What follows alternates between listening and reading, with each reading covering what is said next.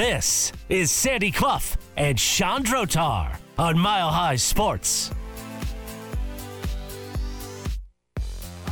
Always delighted to be joined by our next guest, a friend from over at Fox 31, Arran Andersen. You can give him a follow at Arran Andersen. And Arran, thank you for joining us. It's good to talk to you, obviously, about interesting stuff happening in the football world here in Colorado. We'll start with the Broncos. I guess we'll get the bad news out of the way. The Broncos 0-2.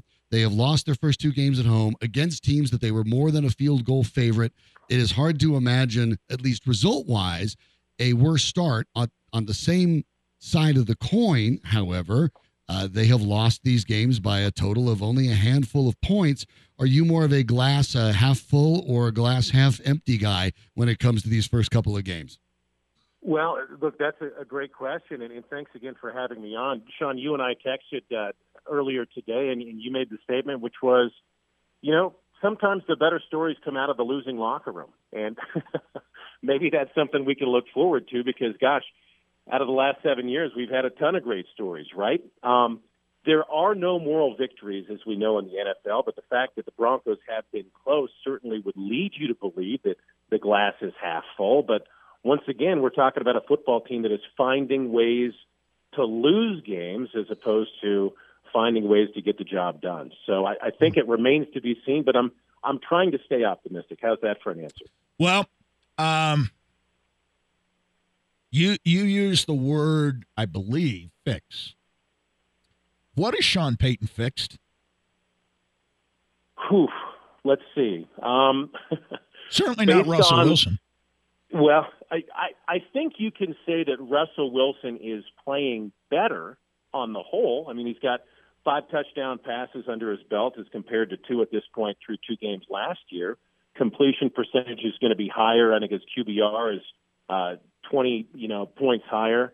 But at the end of the day, you have a team that's undisciplined, that defensively leads the league in penalties, which is absurd, and again has just – I don't know how to really describe it. It just seems like there are points during the game, specifically in the second half, where this team loses its way, loses direction, and eventually loses football games. And, we heard at great length Sean Payton was going to be the adult in the room, but so far that adult has not been able to curb these issues which continue to plague this team. If you define adult as the most arrogant individual, not only in the room, but in the entire organization, he would seem to pass. Here's the reality. The Broncos the other day became the 52nd team since 1966 to open with losses in consecutive home games. That's a period that covers 58 years. It is hard to do. And, of course, not every team opens with 2 games at home, obviously. That doesn't happen a lot. But here's the kicker. Of the 51 previous teams that opened with 2 home losses, 2 made the playoffs. 2. And in something reminiscent of the Hackett era at its worst, the Broncos called 3 first-half timeouts, and this is when they were ahead 21-3 at one point. 3 first-half timeouts, and the coach basically after the game said that Russell Wilson has to be sharper in getting the play out.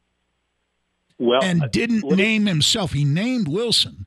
He kind of gave some, the coaches have to do this and that. The coaches, he didn't name himself specifically. He didn't name any assistant coach, his offensive coordinator, for example, specifically. But he did name Russell Wilson, who had to be sharper in his view. He also said about Russell Wilson, the second quarter fumble shifted momentum.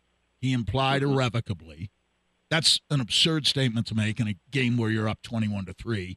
A fumble changes the outcome of the game or changes the momentum once and for all.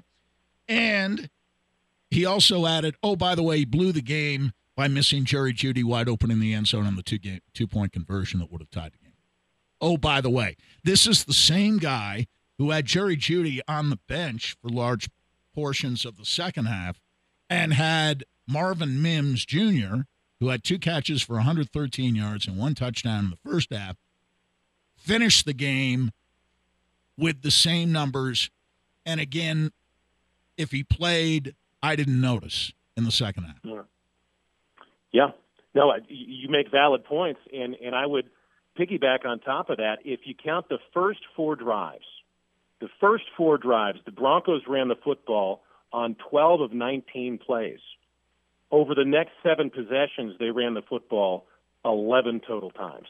So they went away from the bread and butter. I mean, they invested a large portion of the offseason budget in 2 guys, in Powers and McGlinchey, who specialize in one thing, which is running the football. And if you run into a hiccup with Russell Wilson, my thought would be, well, there's the catch-all. At least we can pound the football and control and dictate the tempo of this game. And it just, I agree with you, Sandy, 100%. In fact, I'll take it a step further. Sean Payton said at one point during the post-game presser that we had issues with communication, be it calling plays, getting plays into the huddle, getting personnel into the huddle. Right. He then went on to say, I have got to do a better job. Russell has got to do a better job. And if necessary, we can, go to the wristband, which is sort of like telling your spouse. Yeah. Which is like telling your spouse, hey, honey, I've noticed that, we've had a hard time getting to where we need to get on time. Right. I need to do a better job. You need to do a better job. And what we potentially could do is I'll just get a big clock like Flavo Flav you used to wear, and we'll put it around your neck. Right. And it just seemed very convenient to me that, and I'll go back. I actually went home and rewatched that game because that statement stuck with me. And I encourage anyone out there, if you have any questions, to do the same. There were a number of cutaways in which Sean Payton was going through the play call, relaying that to Russell Wilson. And it took an extended amount of time. And my first thought was, God, why does this have to be so doggone difficult? So when Payton says, hey, I've never been through this before, there's a part of me that thinks you're right. The blame, some of it does lie with Sean Payton. It does. As we've already established, he's going to be the last guy in the room to point the finger at himself to say, hey, I've got to do a better job and mean it. Well, decreasing the verbiage was, I think, his phrase. Yeah, and I'm glad you pointed that out, Arden, because, again, this is one of those things, we could see it. I mean, when the camera's on the sideline and you're looking at Sean Payton call those in, the clock is on the bottom of the screen on the television. I mean, you can see it. And that part, I think, is maybe what's a little bit jarring, is the idea that Wilson, and I went over it before you came on, it hasn't been lights out, but if you look at EPA, one of the more advanced, newer metrics, which is pretty effective, overall, Russell Wilson is 10th among quarterbacks. When you look at just passing, he's 14th. Now, among rushing, he's the best, but that's not something they really want him doing. Nevertheless, 10th overall, 14th among passers is, while not what I think Broncos fans hoped, but is not that unrealistic for a 35-year-old quarterback. And I would think along the lines of what Sean Payton would have sort of hoped or expected, at least, to get out of Russell Wilson. And so if Wilson is more or less doing his part, inconsistent as it may be, at what point does this become Payton's responsibility on offense to not do some of the things that Sandy's pointed out? Great, you had success with Marvin Mims. Maybe play him in the second half. Russell Wilson can't make him come in. That was Payton's idea. Jaleel McLaughlin ran for a touchdown. Play him in the second half. Guys that scored touchdowns for you in the first half didn't come back in. Those are on the coach, not the quarterback, right?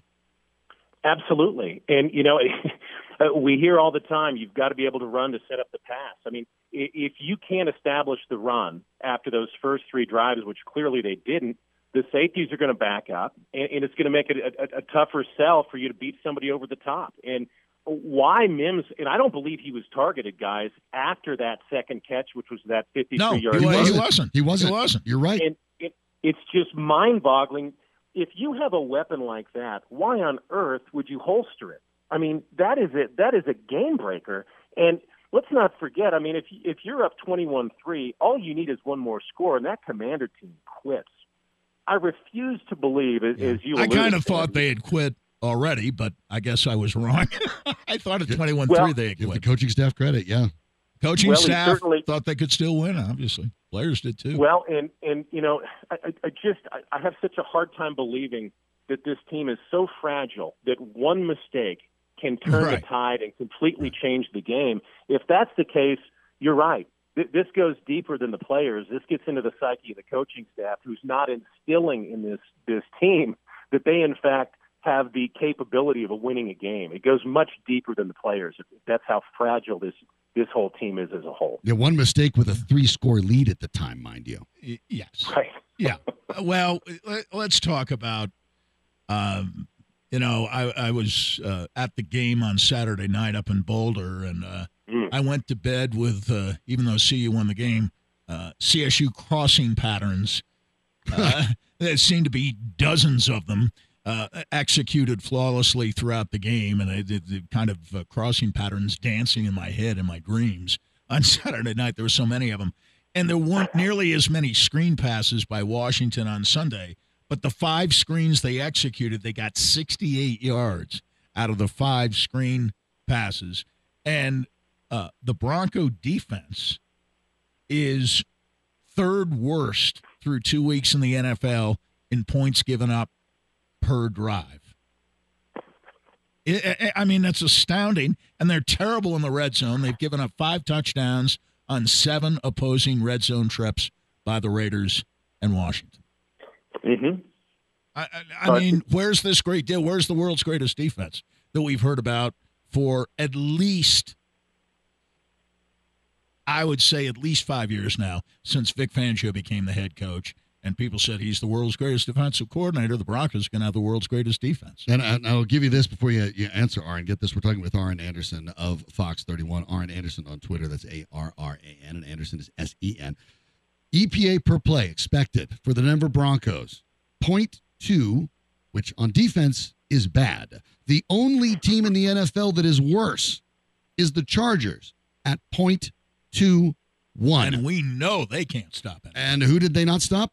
The Miami Dolphins? Who's next on the Broncos schedule? I don't know. All right, go for it. No, it's frightening. I mean, you went from a unit that was this team's greatest asset, which is now become the greatest detriment.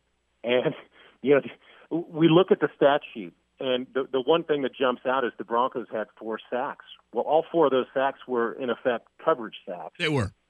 That's exactly the inability to put pressure on a quarterback is astounding. And, for those of us who had the benefit of watching preseason practices, in hindsight as 2020, I think it was a function of the offensive line not having its bearings, that every day it seemed like you would see the defense get to the quarterback. That's right.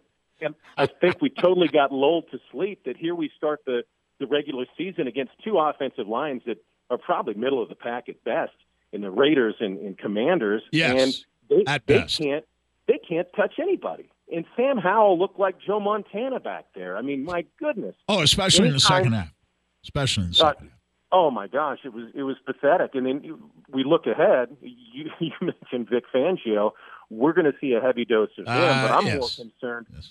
I'm more concerned with what Tua and all the weapons that the Dolphins have are going to do to this defense if you can't put pressure on him. My goodness. I mean, I'm looking at Damari Mathis, and I'm thinking, we saw him picked on at great length. He wasn't very good the other day either. No, he wasn't good, and this is going to be one of those blooper reels that people are going to put up for years. Who was Sandy and Sean, you guys will remember who was the DB in Kansas City when the Broncos played at Arrowhead that Peyton Manning picked on time and time and time again? My fear is that's what we're going to see Sunday in Miami, where, by the way, Broncos historically are 1-8 all time, and the only victory there in Miami in that humidity was engineered by one Tim Tebow. That was the Tim Tebow Bowl. That was Tim Tebow's road debut. Wasn't his debut? I think that was Detroit here, and they got killed. Or was that the following week after Miami? That might have been after Miami. It's not been a great place for the Broncos. It's not been a great place for the Broncos. And you'll remember this, that in that game, until the waning seconds, the Broncos didn't do a thing and were getting ready to lose the game. And the very good team the Broncos had in 2005 on opening day went down to Miami, and it was about 150 degrees on the field I don't think I'm exaggerating by that much. And with attendant humidity. And this was, of the non-championship teams in the history of the franchise, this was a top 5 team in 2005. Miami was coached at the time by Nick Saban, and they blew the doors off the Broncos on opening day. The Broncos couldn't take the heat, the humidity. They were awful, and they went on and won 13 of their final 15 games, I think, that year, won the division going away. So Miami has not been hospitable to the Broncos. When Vance Joseph was the head coach, they went down there. Adam Gase was the head coach who had been spurned by John Elway. And Adam Gase ran up the score on him and was onside kicking with big leads in the second half. Here's a deal, though, on this defense, and this encapsulates everything you talked about, and I'd like to hear your reaction to it. The Broncos have blitzed at the 6th highest rate in the league.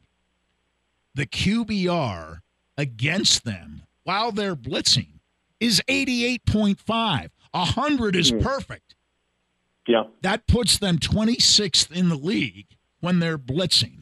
And opposing quarterbacks are 9/10 of the way almost to being perfect against them. And when they blitzed the other day, and actually the one time that they let Drew Sanders onto the field and he was part of a sack, well, that play didn't count because Fabian Moreau was called for a penalty, and the drive that was about to result in a punt continued for Washington. So they're the most penalized, what is it, number 1 in defensive fouls with 12. 5 of the 12 have been personal fouls, and 7 of the 12 have come on 3rd down or 4th down. Well, no discipline. It reminds me of a saying, Sandy, which is damned if you do, damned if you don't. I mean, you send people, you're in trouble. Right. You sit back, you're in trouble. Yeah. I don't know what the answer is. I certainly, at this point, why not put Drew Sanders in there? I mean, you drafted this guy because he was an inside linebacker who had an incredible intangibles and ability. What do you have to lose at this point? Well, they've soured on Singleton, apparently. Right. He only played 64% of the snaps what throws the me other guys day, but they're still in love with Josie Jewell. If this roster isn't all that good, and Sean Payton's come to recognize it, isn't that more incentive to start playing your younger guys? And your draftees and get them snaps? Absolutely. That part confuses me. If everything we've seen and heard thus far about Sanders is true, I think he's going to be a real asset. I mean, unless you can get pressure on the quarterback, I just don't think things are going to improve. I'm not so worried about offense, as strange as that sounds. I think the Broncos are going to score points, but this is going to be like a Paul Westhead coached NBA team where, not every game can be a track meet. And at some point, this defense is going to have to buckle down and start making stops and getting teams off the field. And through 2 games, we have not seen that at all. There hasn't been any hope or glimmer of hope. And, if you got to shake things up, because whatever it is we're doing right now, it just flat out is not working. Not getting ejected, by the way, as well. So, and by the way, the Paul Westhead system for the Nuggets, 44 and 120. Yeah. Well, here's the other thing, though. Paul Westhead coached his team to as many championships as Sean Payton has coached. You may have come across something there, Arran, maybe even unintentionally, but the idea is when the Denver Nuggets brought in Paul Westhead, the idea was this guy's won a ring. This guy's won a title. That's exactly right. That's exactly why they hired him. He just won a ring. With Jack McKinney's Showtime system. Yeah, which Pat Riley was smart enough to bring back. Showtime was Jack McKinney. Showtime was not Pat Riley. Showtime was certainly not Paul Westhead. In fact, the weird thing about Paul Westhead is he got fired by the Lakers for slowing them down. And then he became the guru of go. That's right. But Sean Payton's success was driven in part by one Drew Brees. And Paul Westhead won his championship because Kareem Abdul-Jabbar was the MVP of the finals, even though he didn't play in the last game. And Magic Johnson had maybe the greatest single game ever played in the NBA Finals. Boy, I hope that is Game not 6. the parallel that we're reaching right here, Aaron. But boy, that is something to think about. I really appreciate that thought. If Broncos fans maybe get a little bit of a chill about it, but there is something at least 2 games in of an overlap that and even thinking back to the Westhead days, the idea was it's not the system. The system's fine. We just need to execute it better. And we're hearing the same sort of things. We will find out soon enough. He is Arran Andersen over at Fox 31. Make sure you check him out and check out Colorado Sports Night. Got great guests every single weeknight talking about all the things Broncos and Buffs and everything. And by the way, soon enough, Avs and Nuggets coming around sooner rather than later. Maybe not even soon enough if the Broncos don't start turning things around. Appreciate it, Arran. Well, my pleasure. Always fun to chat with you guys. Have a great week. Right? Thanks so much. Arran Andersen joining us from Fox 31. Arran Andersen I feel on Twitter. Every time we talk Sandy, to Arran, that Paul Westhead thing is now going to be stuck in my head. Well, I feel a little bad for Arran because we're putting him in a position of, in some respects, defending the indefensible. And to his credit, he's not trying to defend the indefensible. Right, and finding some different angles at it as well. And by the way, I had to look back at the defensive back he was thinking that Peyton Manning picked on all those years.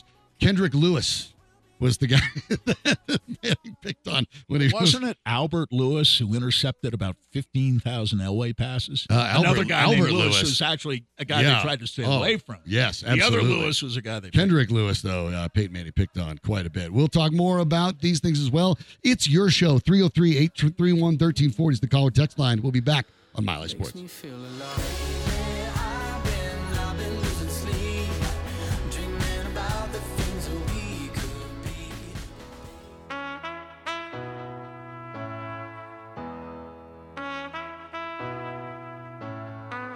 This is Sandy Clough and Sean Drotar on Mile High Sports. When I need motivation, my one solution is my queen. Well, football season is upon us, and everyone can do that. So I bet with the big boys. Instead, try your hand at the local book, Superbook Sports, this fall. Superbook Sports is the book next door, just a dedicated team of the best odds makers in Las Vegas, making sure that you get the best prices on parlays anywhere. And now Superbook will give you a bonus of up to $250 when you sign up and wager on the same day using the promo code MILEHIGH. That one rings a bell, doesn't it? So bet with the best and use promo code MILEHIGH this football season with Superbook Sports. Visit superbook.com for terms and conditions. Gambling problem? Call 1-800-GAMBLER. Sandy, we opened the show talking about the Colorado Buffaloes and the fact that Travis Hunter will be lost for a while, with at least uncorroborated reports saying a lacerated liver, although that stands to reason regardless. 3 to 4 weeks. Yeah, 3 to 4 weeks. The next 2 weeks against Oregon and Southern Cal. That's the number 10 and number 6 teams in the country, respectively. The hype train for the Buffs is going to be interesting because now look, they've overachieved. I don't think. The truth is, nobody expected them to go in and beat TCU down in Fort Worth. True. Turns out TCU is not as good as expected. Nevertheless, nobody expected that. That was a shock-the-world moment. Even if you knew that TCU, after 3 games, wouldn't They're not bad. They're just not what nearly they were. what they were last year. Even if you knew that, you still would have had them beating CU. Right. A one-win team that just threw its entire roster together in the offseason. Right. They handled it, while it took a little while to get the traction, they easily handled Nebraska at home. Oh, again, a Big Ten team, right? So, and then Power they ended up 5 having a very conference. difficult but very entertaining game with the Rams that ended up being the most watched night game they ever had, the fifth largest watched game ESPN's ever had, the biggest stream game they've ever had, even though it didn't finish until after 2 a.m. on the East Coast. The games against Oregon and against USC will be nationally televised as well. The first 5 games, national television broadcast. Oregon, however, is a completely different animal than the previous 3 teams that they've played. And that starts, I guess, right off the bat with Heisman candidate and quarterback Bo Nix. Absolutely. It starts with Bo Nix. It does not end with Bo Nix. But this is the best quarterback conference in the nation. It's not even in close. 2023. There's not a close second. And Sanders, Penix, Nix, Caleb Williams. Nix, sheesh. You've got Those Caleb four Williams, right off the the bat. Heisman Trophy winner from last year, who could conceivably win it again, although he may have a more difficult challenge this year. Unfortunately, missing 3 to 4 weeks. Travis Hunter is probably out of consideration now for the Heisman, but you've got a bunch of other quarterbacks, including May at North Carolina, who are having wonderful seasons. But boy, it's a murderer's row of quarterbacks in the Pac-12, and now you start to see them with the conference opener coming up on Saturday, 1:30 Mountain Time start on ABC.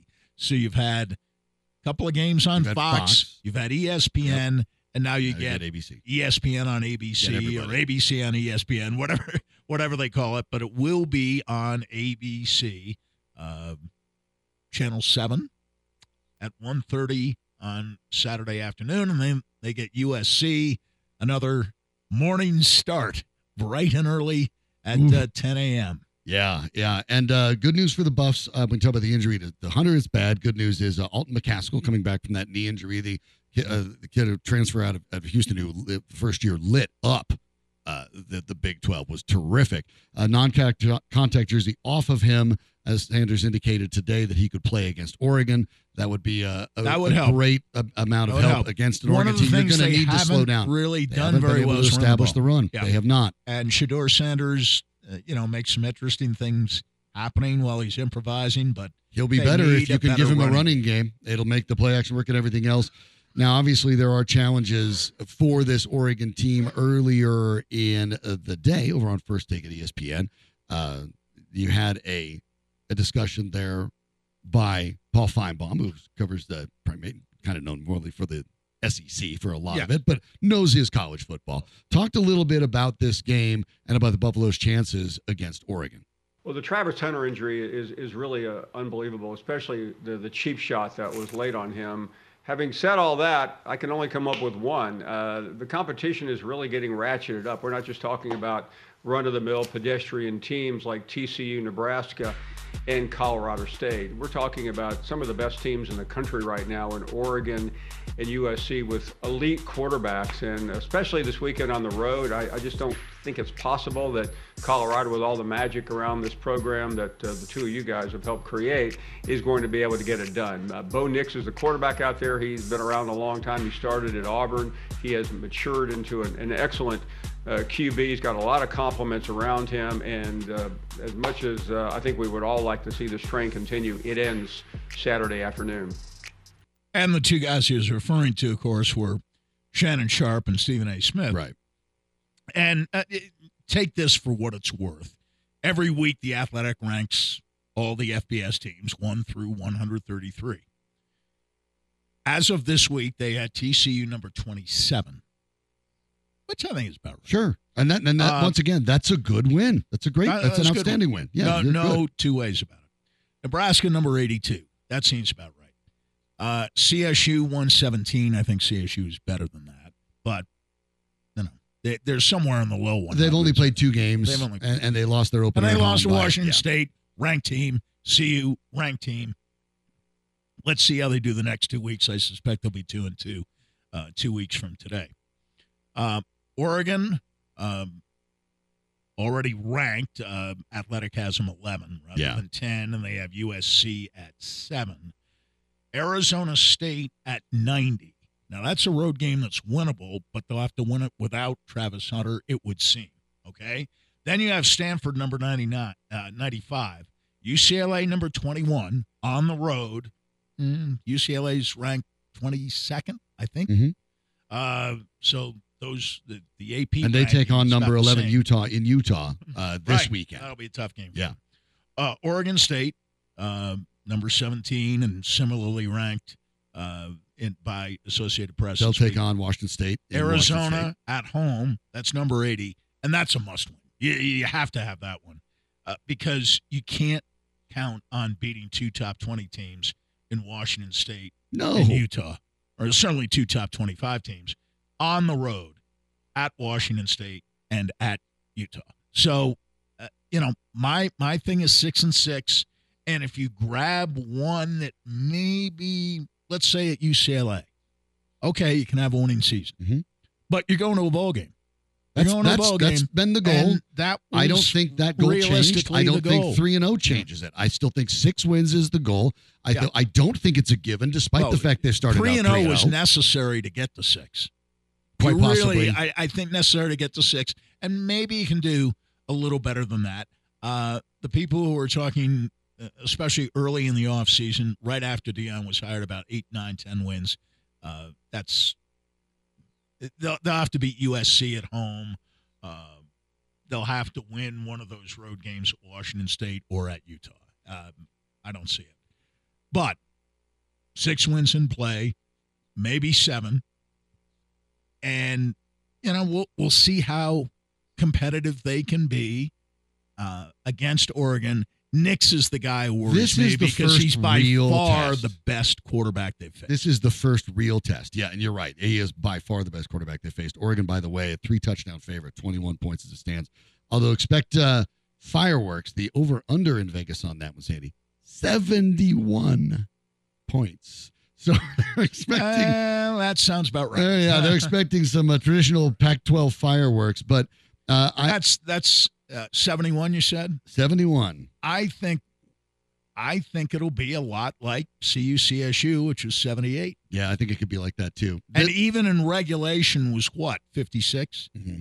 So I think this will be higher scoring. Deion Sanders has no problem looking for bulletin board material this week. Dan Lanning, who really didn't complain about Sanders, but when the university announced that it was leaving and going to the Big 12, Dan Lanning basically said, remind me again of what they've done. Of what they've done in the Pac-12, which one, fair football-wise. Yes. Actually fair. Yes. 2, though, somewhat disingenuous because your university was also immediately left afterwards. Less than a week later. And might not have had the incentive or ability to do so had Colorado not done that either and basically broken down the dam.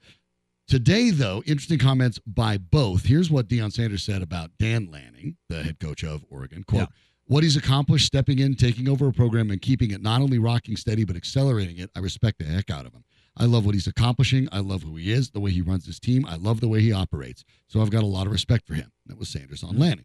Lanning maybe noting that, especially with probably the better team and at home, no need to poke and give Deion Sanders what he's after.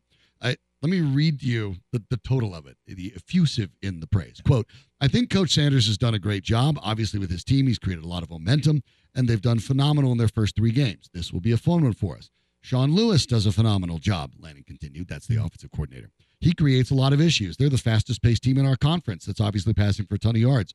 Their quarterback's playing as well as anybody right now, and he has a really good grasp of their system. Defensively, Coach Kelly, Charles Kelly, the defensive coordinator, does a great job. We're kind of cut from the same tree, which is a great – it's not really a mixed metaphor because you could be cut from the same tree, branches off the same tree. I think you usually say cut from the same cloth, but it works. I'll allow it. We're kind of cut from the same tree as far as philosophy and how he operates, and I think they're playing well within their scheme. They understand their strengths and their weaknesses. They understand how to utilize their players, and that shows up throughout the film for them.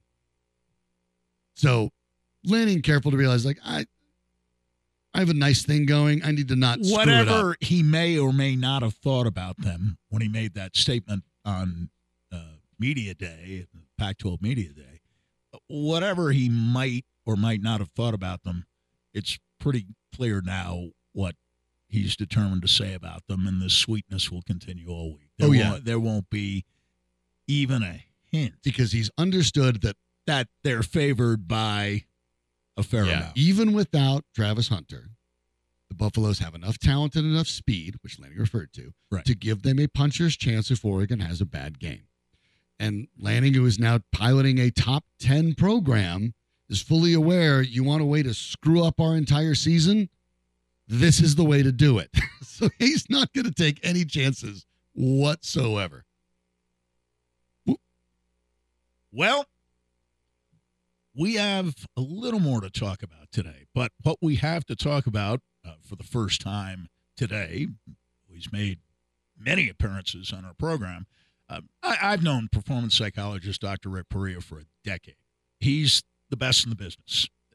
We get our checkup from the neck up on Metal Mondays at 5 p.m., week after week after week. Get yours from Dr. Rick Perea, the former performance psychologist, world champion Denver Broncos in 2015, Colorado Rockies, and world champion Denver Nuggets. Dr. P also helps middle and high school performers to reach peak levels Whether you're an everyday performer at work, at play, or at school, call Dr. P today at 720-287-0933. That's 720-287-0933, or look him up at Dr. P at think1,4u.org. That's Dr. P at think1, 4u.org. He's improved my mental health, and he'll do the same thing for you. For the Denver Broncos, what are they going to find a way to get right? They have to get right on their own terms, for sure. But, boy, you have one of the best teams, at least over the first 2 weeks in football, in Miami up next. And, Sandy, you've had a chance. We'll talk about it a little bit. Do the Broncos actually have a weapon that can slow down Tyreek Hill, or are they making anyone do it? We'll talk about Tyreek Hill and Pat Surtain II next on Mile High Sports. He'll never see you cry. Pretends he doesn't know that he's the reason why you're drowning.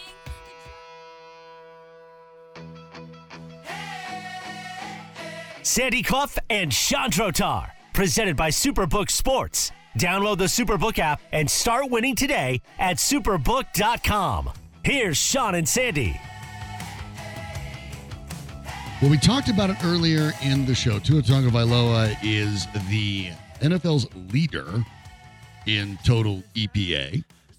He is the NFL's leader by a massive margin in passing EPA alone. In fact, he leads the league in EPA, expected points added, despite the fact among quarterbacks, he is league worst in EPA as a runner. And he still leads all quarterbacks in EPA. But as a passer, it's almost comical. 38.3 expected points added in 2 games. The next best on far fewer snaps is Jordan Love at 20.4. And then the next best beyond that is Kirk Cousins at 17.8, Matthew Stafford at 15.8. But Sandy, quick checking my math here, 38.3 is more than double 17.8, and that's the number 3 guy in the NFL. Tua's playing on another level right now. How does he throw screen passes? Well,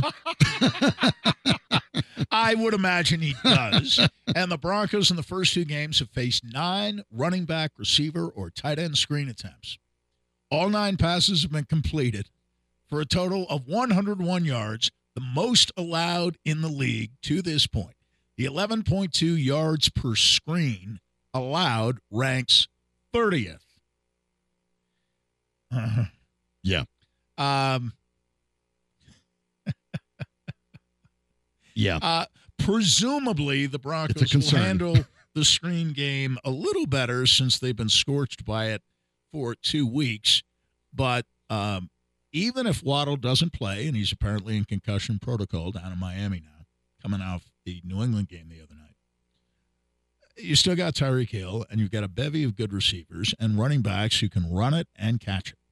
Yes. And you've got a pretty good offensive line that has generally kept Tua clean through the first 2 weeks. They really have, yeah. And Tua's got the quick release. We were talking during the break about a nice bit that I thought they did on Sunday Night Football, where they compared, even though Tua's left-handed and Dan Marino is right-handed, they compared the throwing motions of the 2 quarterbacks through their technology, and they're able to make Marino left-handed and Tua right-handed. So you had a comparison of the 2 guys, the natural and the technologically created I mean, you're just other looking guy at it, so throwing from the opposite side.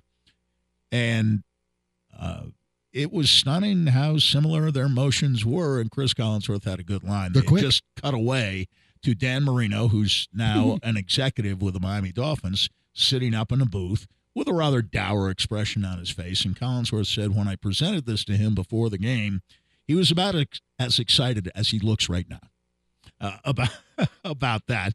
But honestly, he's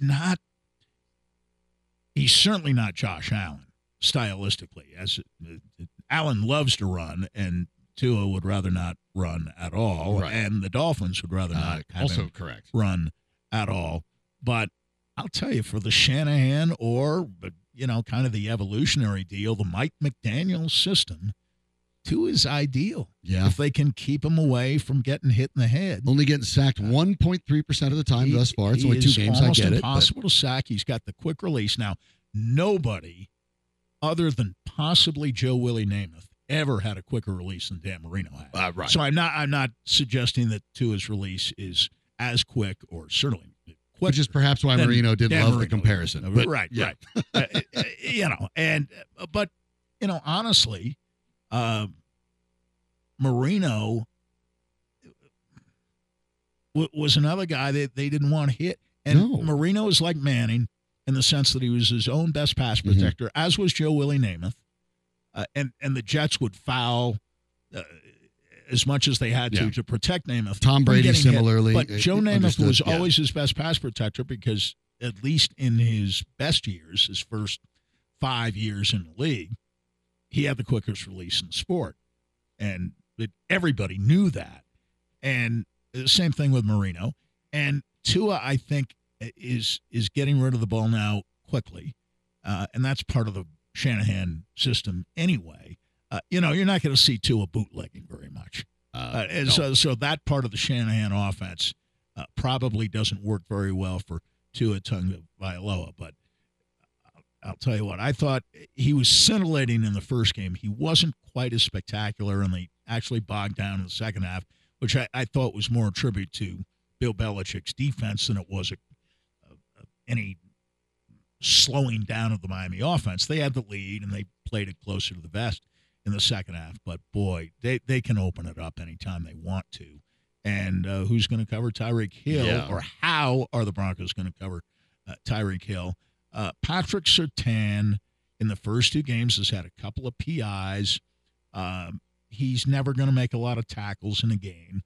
That really isn't his deal. His deal is severely limiting the opposing team's best receiver.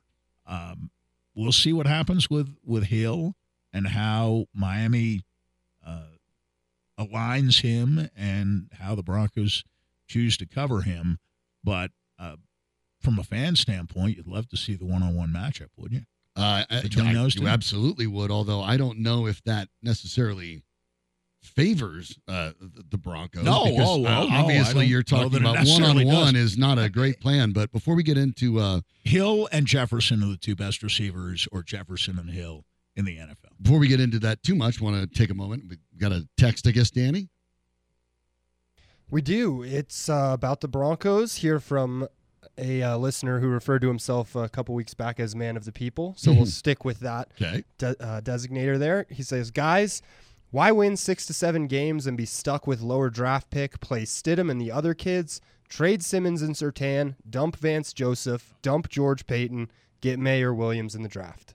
Well, that's not in the Broncos' plan.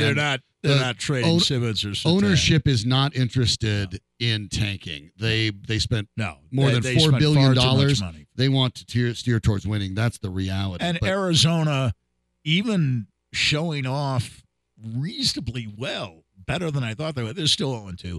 Right. Nobody's going to be worse than Arizona. Houston's going to be bad again. I'll tell you, you get a top 5 pick, you'll get a good quarterback. Limited number of snaps, obviously, in 2 games when you're talking about the sample size over at Pro Football Focus when it just comes to pass coverage. Pat Surtain sitting at 15th in the league, so not terrible when you're talking about everybody involved. Not great. But here's the problem. Let's go and look at yards per route run, which is a really good, effective metric for wide receivers, right? And it's an easy one to understand. If you just take all their yards and the number of times they're yards per route run. Only 6 wide receivers in the entire league are over 3.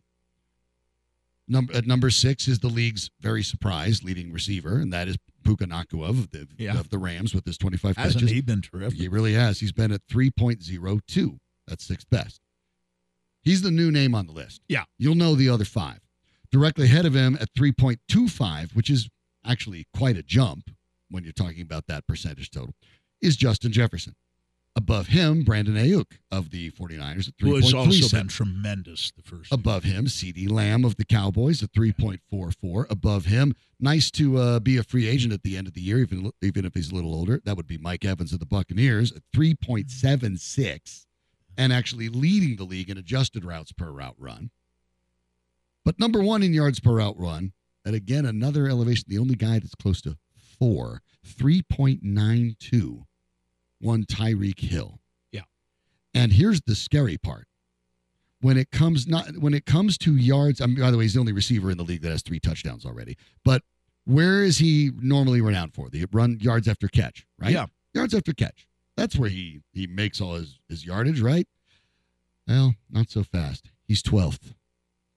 He's 12th in Through yards 2 after games. catch. Through He'll 2 get games. better. But, I mean, he'll get better. He's already leading the league in yards per route run Right. and leads the league in touchdowns. Right. And he'll get better. Put it this way. Pat Surtain, I think, is very good. I think Pat Surtain will be a regular Pro Bowler for years to come. If they try to put Pat Surtain on Tyreek Hill one-on-one, it's going to be a really, really long day. If you're going to try to stop Tyreek Hill, it requires coverage over the top. It's going to require safety and where they are at safety. Mixed coverage. I don't know. You're going to have to mix coverage. You're going to have to make sure that you have guys picking him up from one-on-one. You're going to have to let him slide out from zone to zone. And quarterbacks have been reading the Broncos, and we're talking about Jimmy Garoppolo and Sam Howell. Now, if Jalen Waddle is out, that certainly helps the Broncos. Yeah. But it's not a fix because there are certain players. Look, Travis Kelce's one of them. Tyreek Hill's another one of them. And even though the Broncos actually historically against both those guys have been okay, better against Hill than Kelce when both were with the Chiefs. But there are certain Fangio too. There are certain players in this league. Justin Jefferson's another one. They're gonna get theirs. Okay, that's the reality. They're not really stoppable. And Tyreek Hill is one of those guys. The problem is right now his quarterback's playing like one of those guys too. And this is going to be a monumental challenge. So you're telling me they might have the best receiver in the league and the best quarterback at the present time. That's a problem, especially for a defense that, as we pointed out, expected points added. Patrick Mahomes' suggested contract suggests otherwise. But second to last. By the way, the worst 3 teams on defense in expected points added are all in the AFC West. Yep. None of them, by the way, are the Chiefs. No, they're 11th. Who have been good defensively. They're 11th in one of those games without Chris Jones. Good. Uh-oh. Well, we'll talk more about this. Was fully Chris Jones. Yes, he was Jacksonville. Present and accounted for on many plays. Wrecked the game. He did. And for the Broncos, they can't worry about that yet because they have to worry about getting a win, and they're going to have to do it against maybe the league's hottest team. We'll talk more about that as the week goes along. Thanks to Arran Andersen from Fox 31 joining us as well. Danny Bailey in the booth making everything work. Mostly thanks to you for listening, however you're listening. FM, HD, on milehighsports.com, or if you're making it easy on yourself and getting all of it on the Mile High Sports app, where you can get all the coverage of everything all in one spot. We appreciate it. We're stepping out until tomorrow, but you'll want to keep it right here. For Sandy Clough, I'm Sean Drotar. This is Mile High Sports. And the trumpets,